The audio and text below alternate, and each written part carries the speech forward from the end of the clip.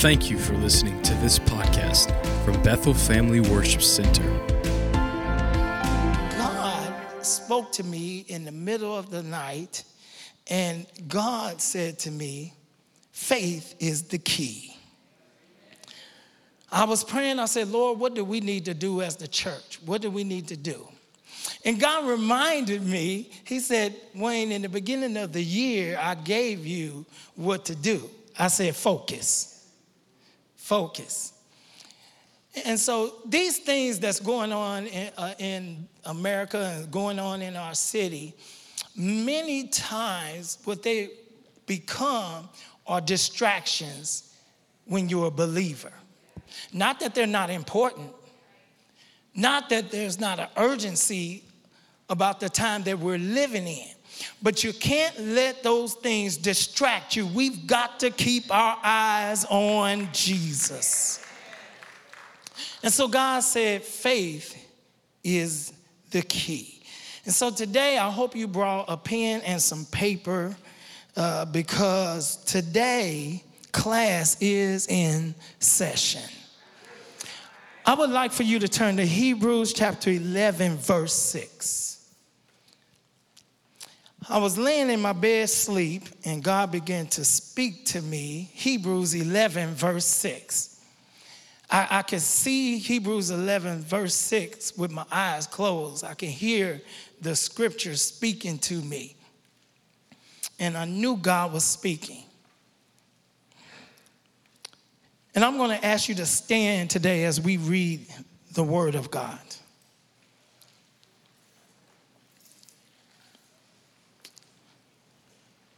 Faith is the key.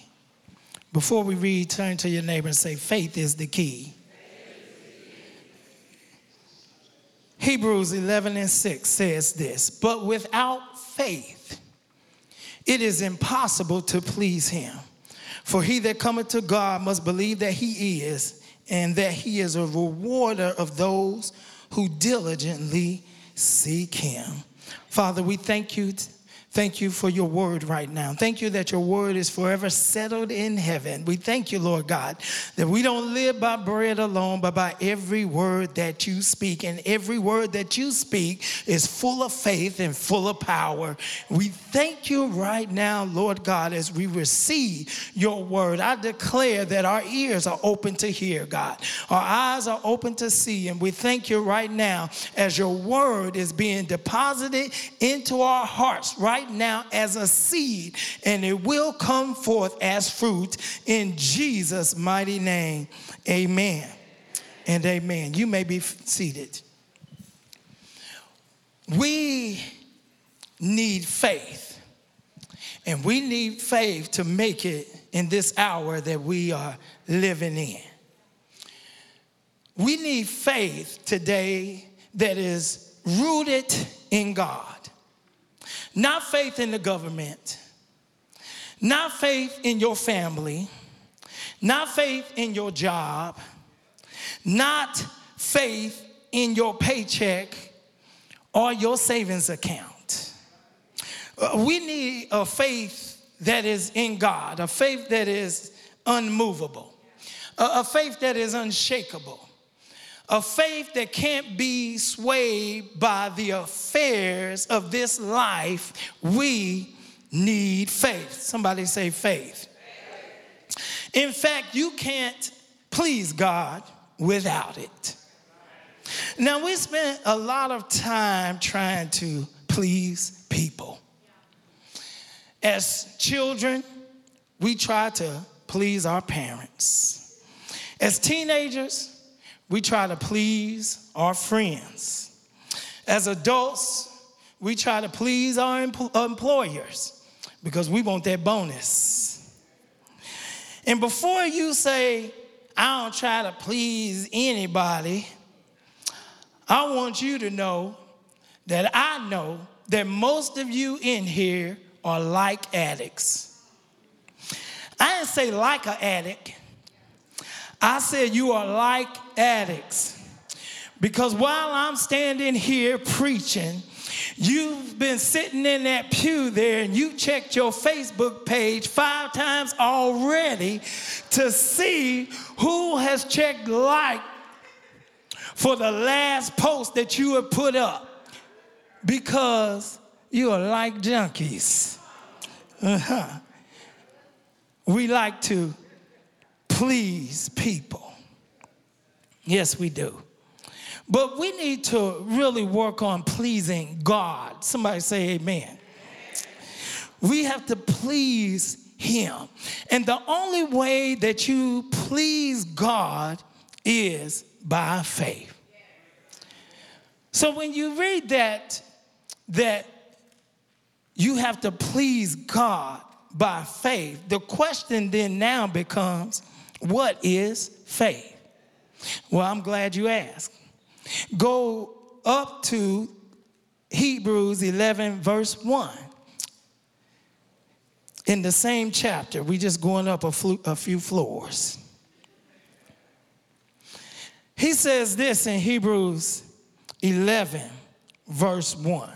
Now, faith is the substance of things hoped for, the evidence of things not seen. Now, I read a definition of faith that says this: faith gives way to the substance or the matter for which you are hoping for. He said faith is the substance. Substance is matter. Faith gives way to the substance or the matter for what you are hoping for. So in order to, first of all, have faith, you got to have hope. But you can't just hope haphazardly. You can't just be hoping for somebody else's spouse. You can't just be hoping that you win the lottery. Oh my God. Because your hope has to be rightly placed. Come on now. And I know most of you probably wishing you were winning that $1 billion lottery. But that is not hope that's going to have faith produce something for you. Come on. Because it's against God's will for you to gamble your money away. But I know that that's not none of you, because you're all sanctified. Amen. But if you did win the lottery, call me.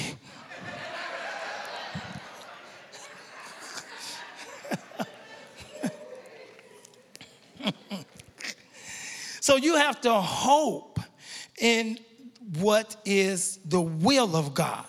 See, your faith will not work if your hope is not scriptural. So what do? You have to hope in the promises of God.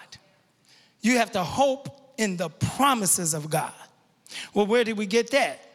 That's in 2 Peter 1, verses 3 and 4. Let's go there and look at it.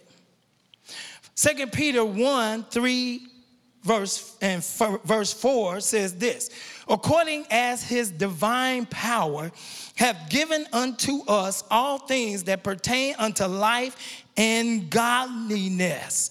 So he's already given us everything that pertains to life and godliness. How?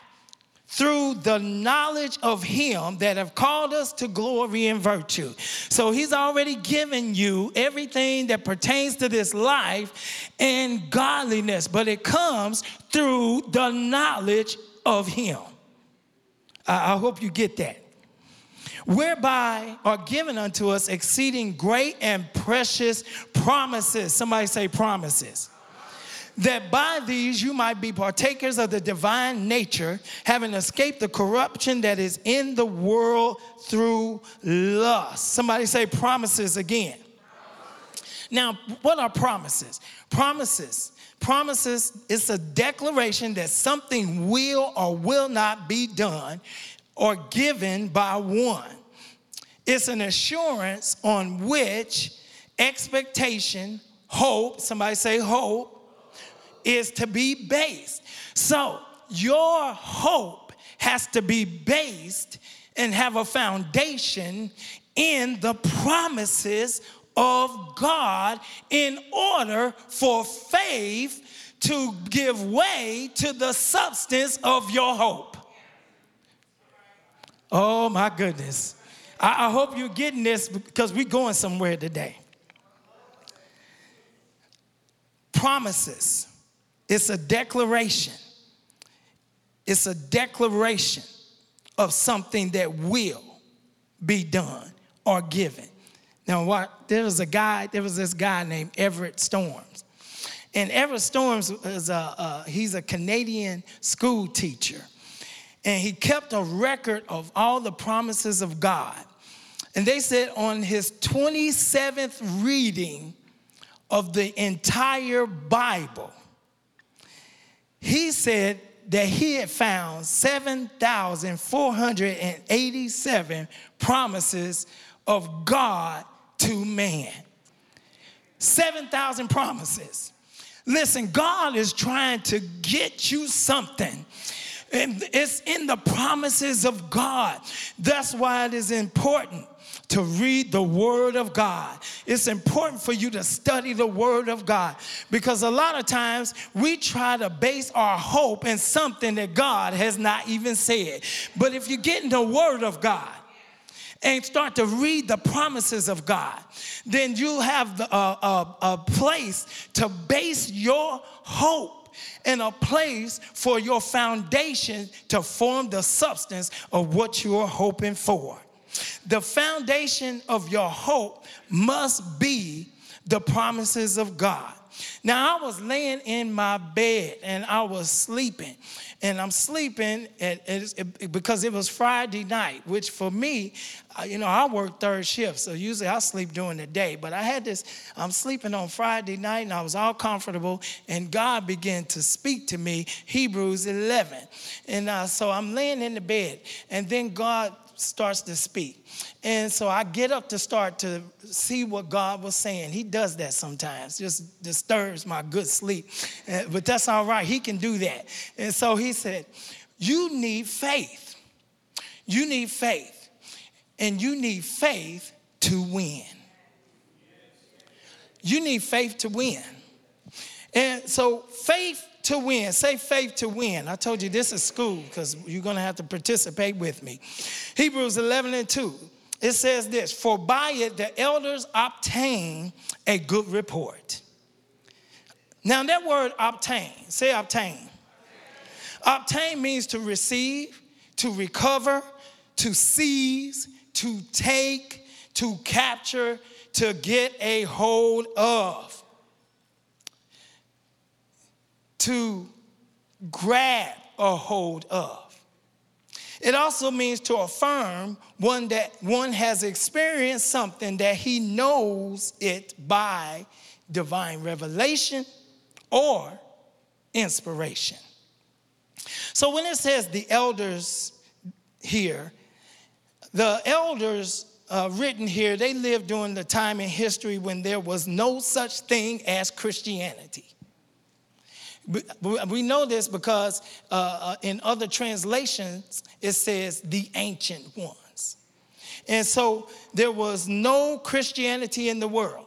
The world was buried in a pantheon of false gods. It was the time when the Bible speaks of, says that the world was, all that it was in the world was wickedness and evil continual. But during that time, there were certain people like Noah, that while the world was going to hell in a handbasket, the Bible says that Noah found grace in the sight of God. Because this is what he did. He fought to be righteous in an unrighteous world. The elders in that day, they had to seize, they had to capture, they had to grab a hold of a good report. It didn't come easy. They had to fight for it. And if you are going to have a good report in this day that we are living in 2022, you are going to have to fight for it. See, God, listen, God is not going to shut up all of the strip joints in the city because you have an issue with lust. See, if you drive by one, you're going to have to plead the blood of Jesus over your eyes and over your mind and take hold of the steering wheel and keep on driving. You're going to have to fight. God is not going to supernaturally shut down all the drug dealers in your city so that your child will not be tempted. You're going to have to raise your children in the fear and the admonition of the Lord and trust that when they are old, they will not depart from God. And then you're going to have faith that God can keep them. Come on. God, listen, the sickness that you have, the disease that you're dealing with, the aches and pains that you got, they're not going to magically just disappear. Come on. You must go after your healing. You got to fight for your healing. Yes, Jesus provided it 2,000 years ago. Yes, he did. I'm not arguing with that. Yes, you do have to just receive what he already did. But you got to know there's a devil that's not trying to let go of your misery and your discomfort and your disease. He's not trying to let go of it. You're going to have to, by faith, declare that by his stripes I am healed.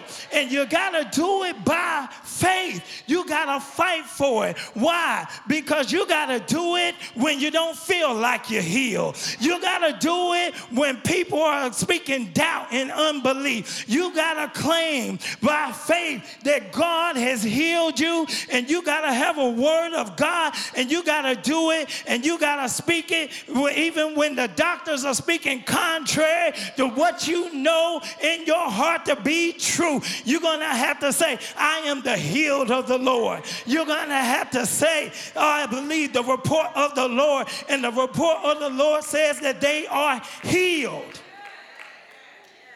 For every bad report, you've got to declare a good report. You got to declare a good report over your body. You have to declare a good report over your children. You have to declare a good report over your husband. You have to declare a good report over your wife. You have to declare a good report over your finances. You have to declare a good report over your future. Paul said that we fight the good fight of faith. But the way you fight the good fight of faith is you have to declare a good report. I wish I had half a church. Come on. You have to have faith to win. Not only do you need faith to win, you need faith to win back. And you find that in Hebrews 11:3. He said this: through faith we understand that the worlds were framed by the word of God, so that the things which are seen were not made of things which do appear. By faith we understand that the worlds were framed by the word of God. Now, that word world there means cosmos. It means universe. But it's interesting that in the King James, that word world there also means forever. It also means an unbroken age. Also, the word framed. That word frame means to mend, to put in order, to make complete, to strengthen, to repair what has been broken. So I'm laying in my bed and God's speaking to me out of Hebrews chapter 11.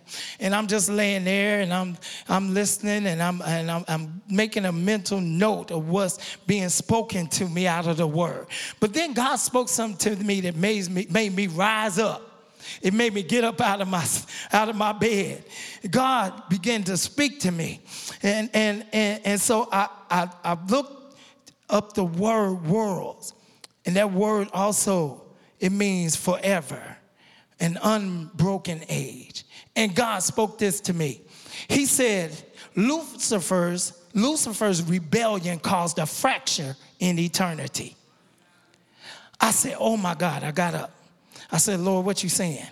He said, Lucifer's rebellion caused a fracture in eternity.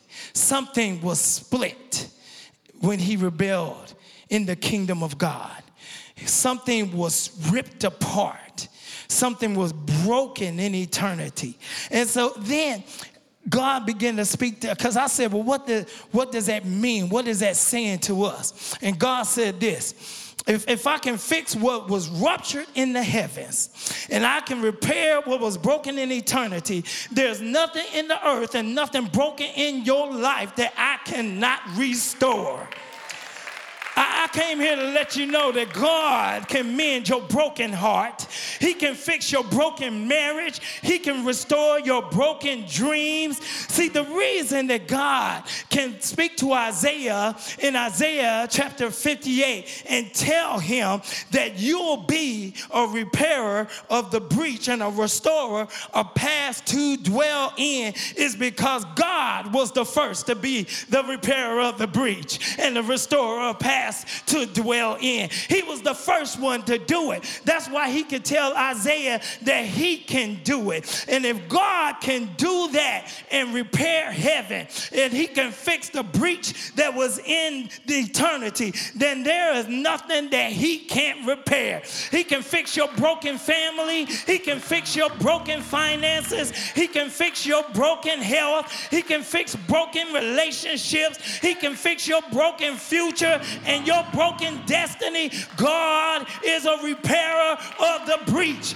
and a restorer of paths to dwell in. There's nothing he can't redeem, nothing he can't recoup, nothing he can't reclaim, nothing he can't recover. He can restore anything in your life because he is God. Woo!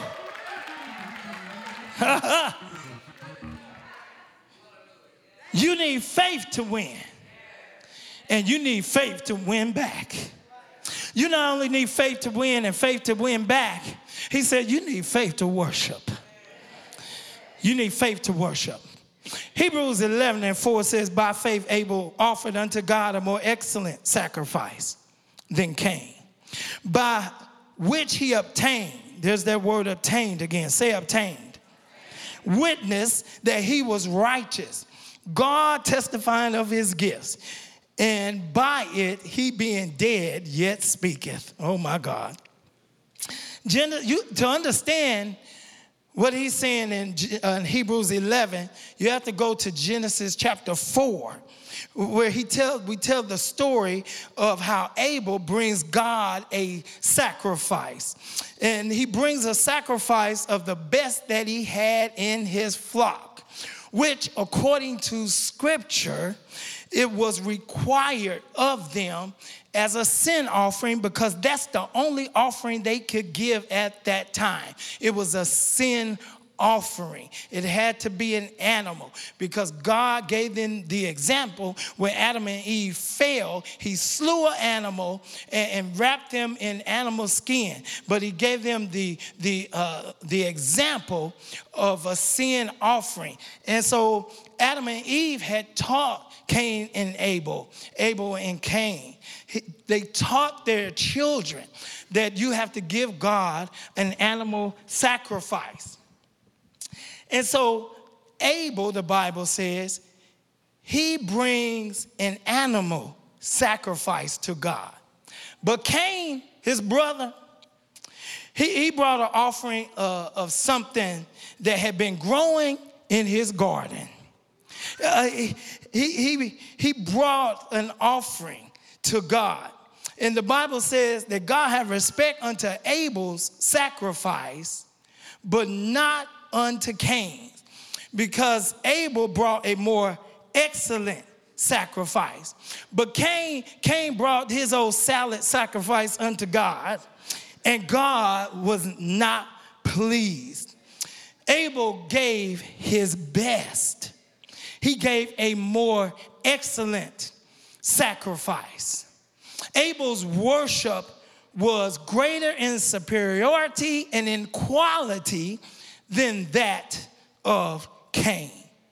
And it seems like in the church today, many Christians are satisfied giving God something in their sacrifice and in their worship that is convenient, that's common, and casual. Yeah, Cain worship. And I'm not talking about when you come into the house of worship and into the worship service to sing and to dance and to lift your hands and to cry. I'm not talking about that. What I'm talking about is real worship. See, all that is an expression of worship, but worship begins really in the heart. Worship begins in your attitude towards God. It starts with whether or not you show up for church when you feel like it, or you don't. It starts with whether or not church services are just an interference in your plans. It starts with those that they come, but they show up late every service. It starts with those that who, God needs you to help the ministry facilitate the needs of the people that we're trying to minister to, but you're too comfy in your pew, in your 23-inch seat, to get up out of your seat to help minister to people, to those in the church and those in the community. Y'all can, somebody, you can say ouch. You come to church and you dress like you going to the club. Mm-hmm. I knew that was going to rub some people the wrong way. Listen, I know. Jesus said, come as you are, but he didn't say stay as you are. Come on. We have got to learn to be, as Christians, modest in the house of God. I'm not saying you have to wear clothes and be holier than thou, holier than anybody else. I'm not even saying you have to be like me, although you should. Button your shirt all the way to the top. Amen. That's me. Oh, come on. So I'm not even saying you have to do that. I'm just saying be modest of how we dress in the house of God. Wear clothes that's not drawing attention to your cleavage, drawing attention to your front, drawing attention to your back, come on now. We have got to be modest in the house of God. And you should be modest not only in God's house, but anybody else's house for that matter. Give God your best. Listen, you're not coming in here to get a spouse. The only spouse we trying to get up in here is Jesus. So you should be a person that's modest in the house of God. Give God your best. Plan ahead of time. Be early. Get involved. Serve. Be modest. Treat people right.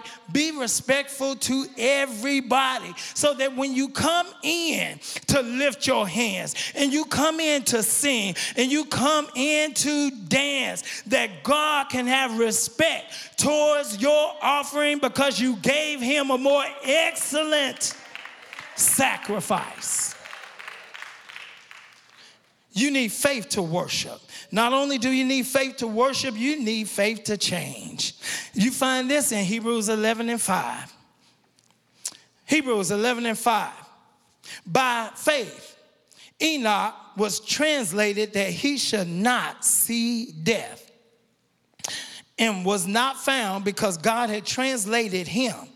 For before his translation, he had this testimony that he pleased God. Now, that word translated there means to change the form, change condition, change nature, to move from one place, position, to another. We need faith to change. Now, the reason you need faith to change is because the devil has convinced many of you that you'll always be the way you are. He has convinced you that you can't change. That you'll always be sick, you'll always be alone, you'll always be broke, you'll always be struggling to make ends meet, that you'll always be in debt. Listen, when the devil comes to you and he tells you what you will always be, you have to know this about the devil. If anybody's always, it's the devil. He's always lying. The Bible says that Enoch had faith to change. Now, where do you find this at? He had faith to change. Well, you find this in Jude 14, because remember, we spoke that you move by faith in either revelation or inspiration. Enoch had some revelation, because when you go to Jude verse 14, Jude 14 says this, and Enoch also, the seventh from Adam, prophesied of these saying, behold, the Lord cometh with 10,000 saints. Enoch, the seventh from Adam, wasn't no scripture written, wasn't nobody preaching the gospel. He's the seventh from Adam. And he's telling everybody, behold, the Lord is coming with 10,000 saints. Enoch saw the coming of the Lord. Before it was even read about, he saw the coming of the Lord. I believe he saw the rapture. I believe that when he saw the coming of the Lord, that he also saw the saints, and he saw that their bodies were even changed, that they had their glorified bodies. Because if you're coming with God, come on now, somebody, that means that your body has been changed, because this body here cannot cross over there. That's why we have funerals, because this body goes back to the dust from which it came. Come on now. The real you goes over into the other side. And so Enoch, he sees this. He prophesies it. He prophetically sees the coming of the Lord. And I believe when he saw it, he said like Paul, wait a minute, you mean I'm going to be changed in a moment, in a twinkling of an eye? When he saw it, he said like Paul, he said, wait a minute, wait 1 minute. This mortal is going to put on immortality. And what Enoch decided to do, he decided, I'm not waiting for the rapture. I'm going to change right. I'm going to get my glorified body right now. He began to speak what he saw and what he received by revelation. Do you know what has to take place in order for you to move from here to over there and not die? Everything in Enoch's body began to change, even down to his cellular makeup. It began to change so that his body can go over. And I believe Enoch just crossed over like somebody crossing the street. He said, I'm changing right now. I'm changing. I'm not the same as I was. The word of God, the faith of God began to rise up in him, and he began to change. Enoch's faith began to change his natural to spiritual. And if Enoch's faith, who was not born again, Enoch's faith, who didn't have the Spirit of God living on the inside of him, can change his natural to spiritual, then God can change by faith. You can change your natural to spiritual. You can change your family. You can change your finances. You can change your household. You can change your future. You can change your destiny. You can change your health. You can change it by faith. You can change your circumstance. You can change your situation. If Enoch did it, so can you. So this brings us all the way back to verse 6. Because I asked God, I said, God, why didn't you put all that at the end and just go through the whole book of Hebrews chapter 11. Just go through that whole with all the people of faith. But God put it here for a reason. You get to 6, he said, but without faith, it is impossible. See, now, he didn't say that you can please God some of the time. He didn't say that you can please God on occasions. He said, without faith, it is impossible to please him. He said, for he that cometh to God must believe that he is, and that he is rewarder of them that diligently seek him. So I'm driving to work, and God speaks to me. He says, who's that scripture for? And I said, well, God, you know, that scripture is for the unbelievers who come to God. When you come to God, you must believe that we got to come to you. We must believe that you are in order, you know, to be saved. And God said, yeah, but I didn't write that to the unbelievers. I wrote it to the believers. I began to research it, and that cometh to God. They that come to God. Cometh is speaking to the believer. Cometh is the place of and for prayer. See, if you are unsaved and you begin to come to God, it's because you believe he exists. As a matter of fact, there are unbelievers that believe he exists. Yeah. You don't go to a lawyer unless you believe one exists. You don't go to a doctor unless you believe one exists. You don't go to the loan officer unless you believe one exists. So he's speaking here about the place of and for prayer. Well, you say, I already believe God exists. He said they that come to God must believe that he is. So now he's talking about the isness of God. The isness of God. Amen. That is a word. I made it up. Amen. The isness of God. See, when you come to God, you got to believe in not just that God exists. This is speaking about the personality of God. This is speaking about the attributes of God. See, you don't learn anything about anybody's personality unless you spend time with them. Yeah. He said, they that cometh to God. And so I'm driving, and God speaking to me. And then God said, God speaking to me about the personality of God and the isness of God. And so God says, you know, there's many times, you know, you don't believe I exist. And I said, well, yes, I do. I'm arguing with God. I said, I believe you exist. But see, he's not talking about exist in knowing that he is there. God said, how many times you get in the car and you drive, you just turn on music, I'm with you, but you don't speak to me? Ooh. Let me tell you, I started repenting. How many times you go in the house, is you in the house, and it's you and God, but you don't speak to God. And so this is what we've done as Christians. We've kept God in the heavens. We kept God in the ethereal. We've got to take God out of the heavens and take him out of the ethereal. You got to know that God is with you right now. He said, I never leave you. I never forsake you. Behold, I'm with you.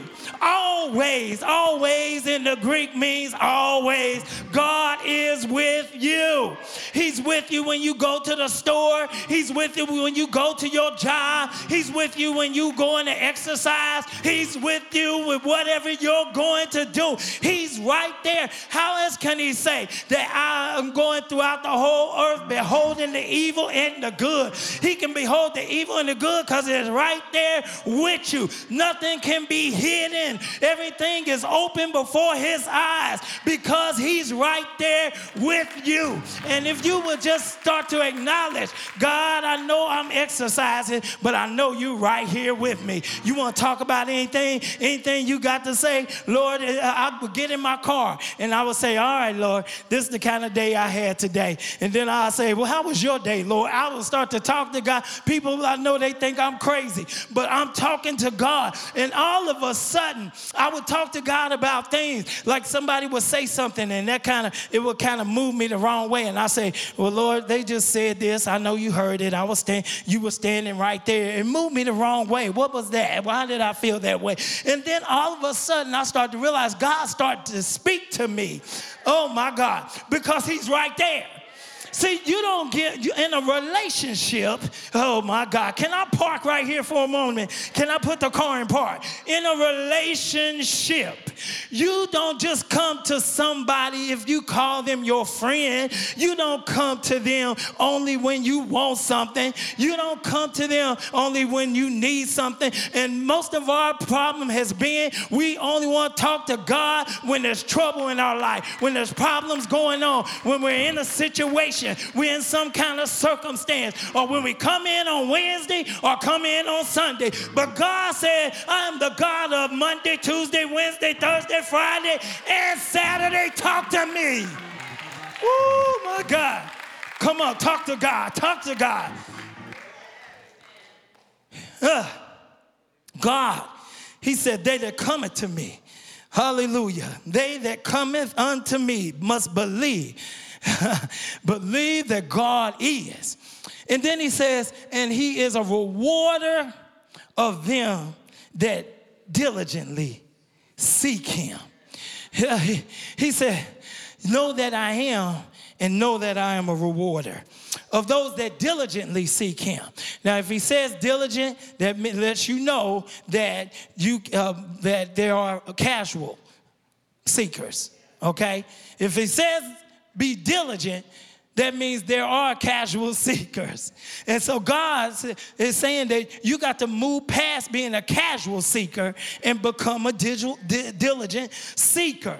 And he said, why? Because I am a rewarder of those that diligently seek me. When I looked this word of rewarder in the King James, I got excited. He says, a rewarder is this, one who pays wages. Oh, my God. This is good news. I said, this is good news. This is good news in a bad economy. Come on. God said he is a rewarder. He pays wages. And God spoke to me and said, listen, if you seek me diligently, I'll put you on my payroll. Because a rewarder, one who pays wages, is somebody who employs. To employ means this, to engage in the service of, to engage the attention of, to make use of an instrument, to occupy or devote time and energy. And God said to me, he said, listen, if you become more of a diligent seeker, he said, I will put you on my payroll. He said, I will engage you in my services. He said, what I'll do, he said, I'm going to do something in your life. He said, I'm going to engage in the attention. We're going to, listen, God, if you are a diligent seeker, God will pay attention to you. Oh, somebody say amen. He said, I will make use of you as an instrument. I'll occupy and devote time to you, and God will devote energy to you if you become a diligent seeker. God said, many people, they're worried about the economy. They're worried about how they're going to pay their bills. They're worried about how they're going to make ends meet. And God said, if they became a diligent seeker, he said, I will make sure the bills get paid. He said, if you become a diligent seeker, I'll make a way where there is no way. I wish I had a half a church that got excited. He said, if you become a diligent seeker, he said, I'll open doors that have been shut. I'll shut doors that's been closed. He said, I'll speak to the heart of the king. I'll move things for you. He said, if you become a diligent seeker, he said, I am a rewarder and I will reward you. But it starts with faith. So you say, how do I get faith? And I'm done. I want the praise team to come and the band to come. And you can go ahead and stand on your feet because we're done.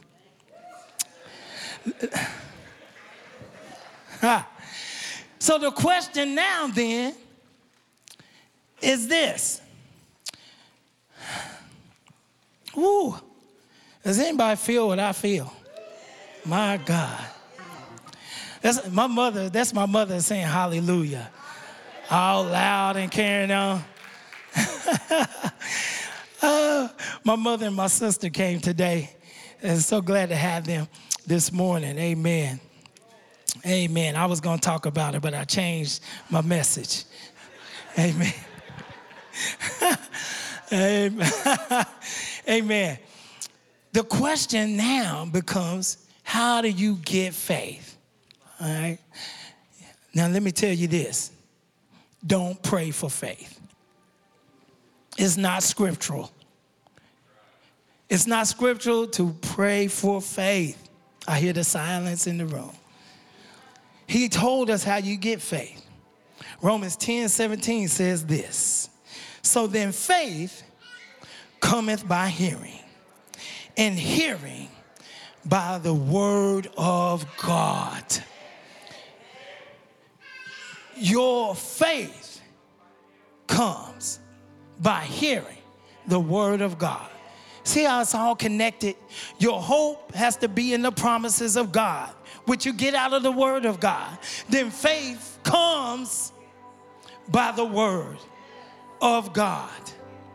It's all connected. God had reminded me, I'm going to say this real quick before we move on. Because what we're going to do today, we're going to do an exercise in faith and in the word today before we leave. We're going to go out with the victory. Amen. God had reminded me how when I was young, I did this and didn't even realize it. It was right before my freshman year in high school, the summer of my 8th grade year, ending the 8th grade year, going into high school. And I went into the hospital. I had a real bad asthma attack. And I went into the hospital. I got in there and they said they had to keep me for a few days. I could not breathe. After being there for 2 days, I still could not breathe. I was struggling. And I had a Bible. And I began to read in my Bible.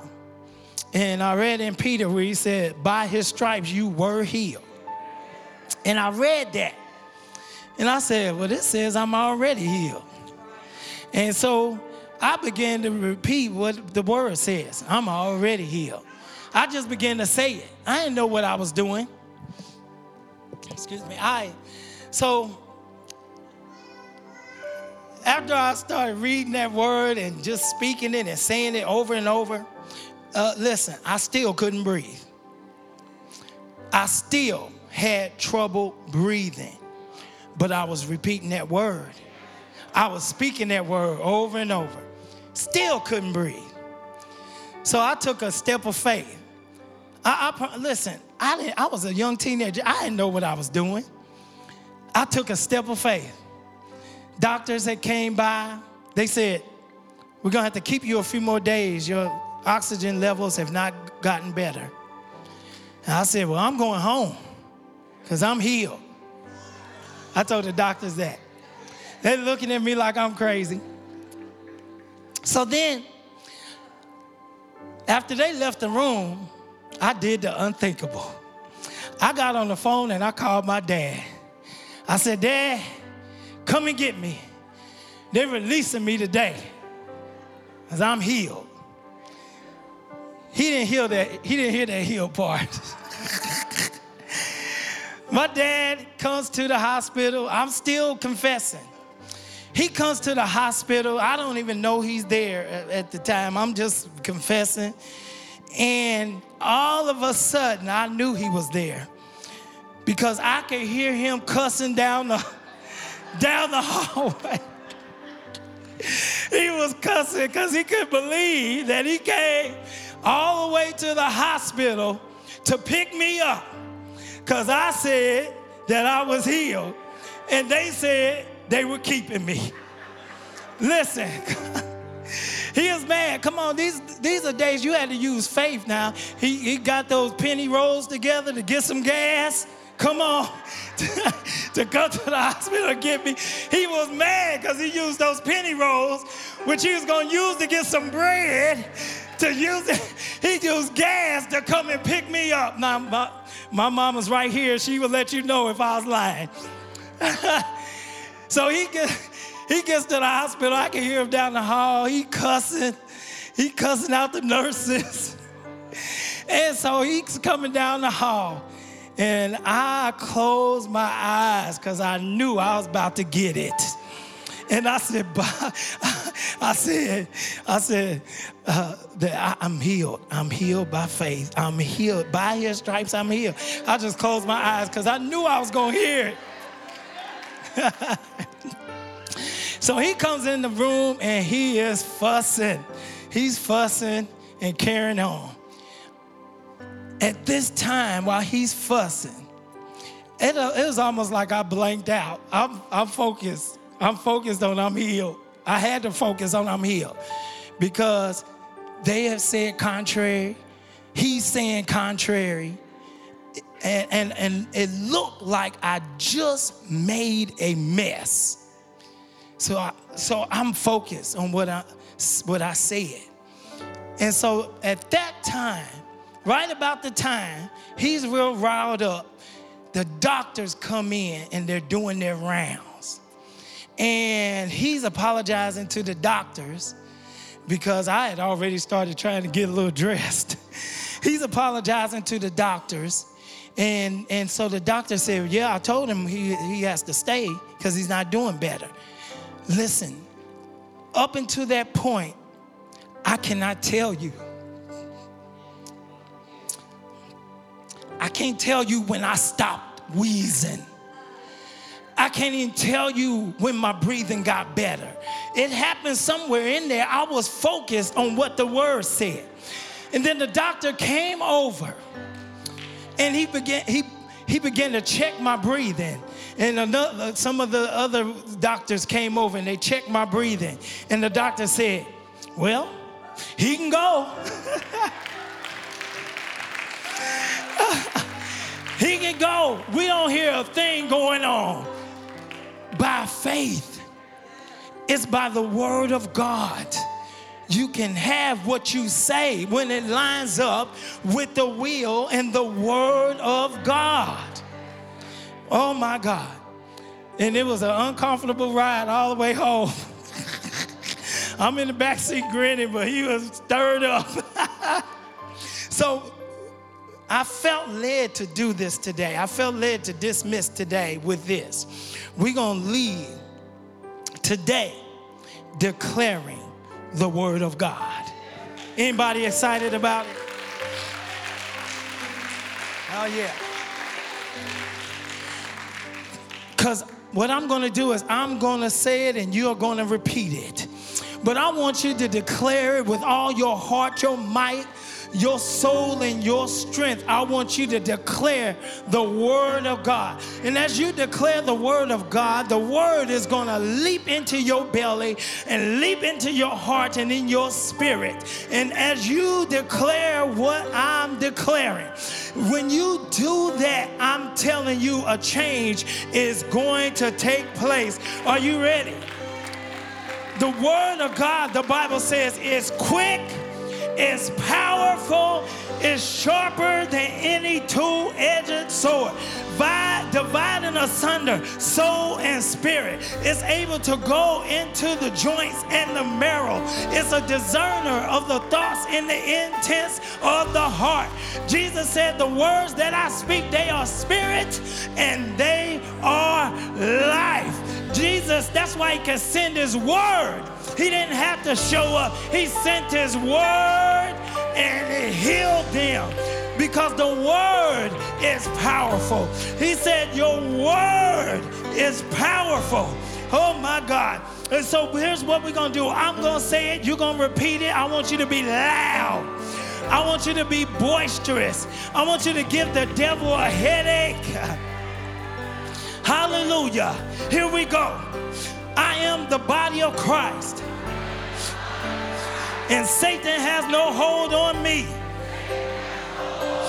For I overcome evil with good. I am of God, and I have overcome Satan. For greater is he that is in me than he that is in the world. I will fear no evil, for thou art with me.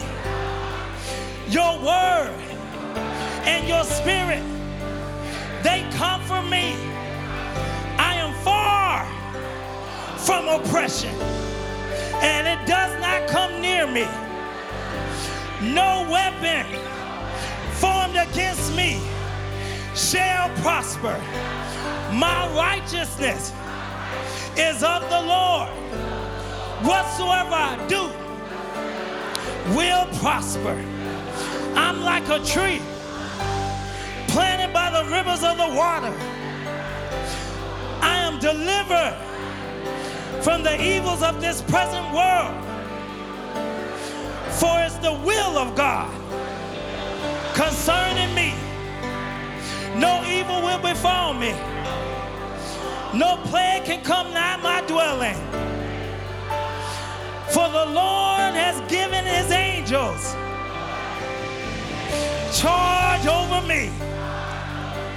I'm the apple of his eye, and they keep me in all my ways. I'm a doer of the word of God. I'm blessed in all my deeds. I take the shield of faith and quench every fiery dart that the wicked one brings against me. Christ has redeemed me from the curse of the law. Therefore, I forbid any sickness or disease to come upon this body.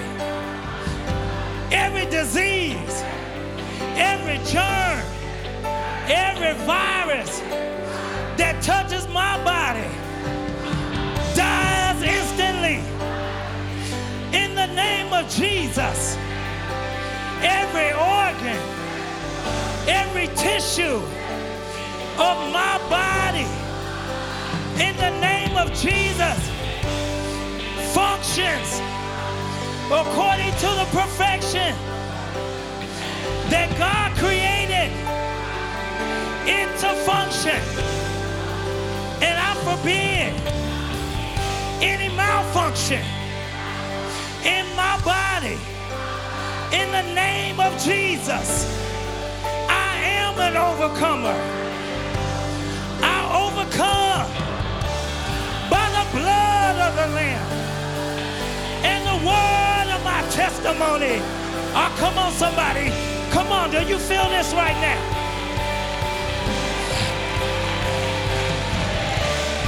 Ooh, I feel it. You're going to have what you say, because you declare the word of God. I am submitted to God, and the devil flees from me because I resist him. In the name of Jesus, the word of God is forever settled in the heavens. Therefore, I establish his word upon the earth and in my life. Great is the peace of my children, for they are taught of the Lord. They are protected. They are wealthy. They are healthy. They are anointed. They are whole, missing nothing. Nothing broken in the life of my children right now. Christ has redeemed me from the curse of the law, and my God has supplied all my needs according to his riches riches in glory by Christ Jesus. I delight myself in the Lord, and he gives me the desires of my heart. I am out of debt. Now I have given, and it is given unto me a good measure. It's pressed down, it's shaken together, and it's running over. Men give into my bosom. The Spirit of truth abides in me, and he teaches me all things. He guides me in all truth. I trust in the Lord with all my heart, and I don't lean to my own understanding. In all my ways, I acknowledge him, and he directs my path. The Lord will perfect that concerns me. I have put off the old man, and I have put on the new man. I am a new creature in Christ Jesus. I'm not conformed to this world, but I am transformed by the renewing of my mind. I'm born again. I'm born of God. I'm the elect of God. I'm redeemed of the Lord. I have overcoming faith, and I can do all things through Christ who strengthens me, and I am complete in Christ Jesus. Hey!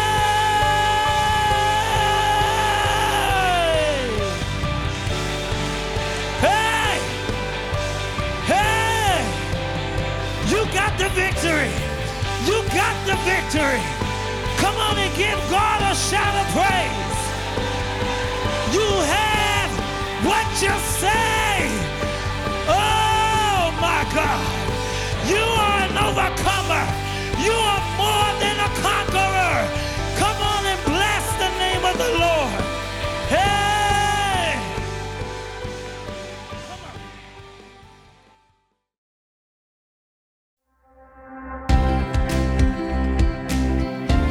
Thank you for listening to this podcast from Bethel Family Worship Center.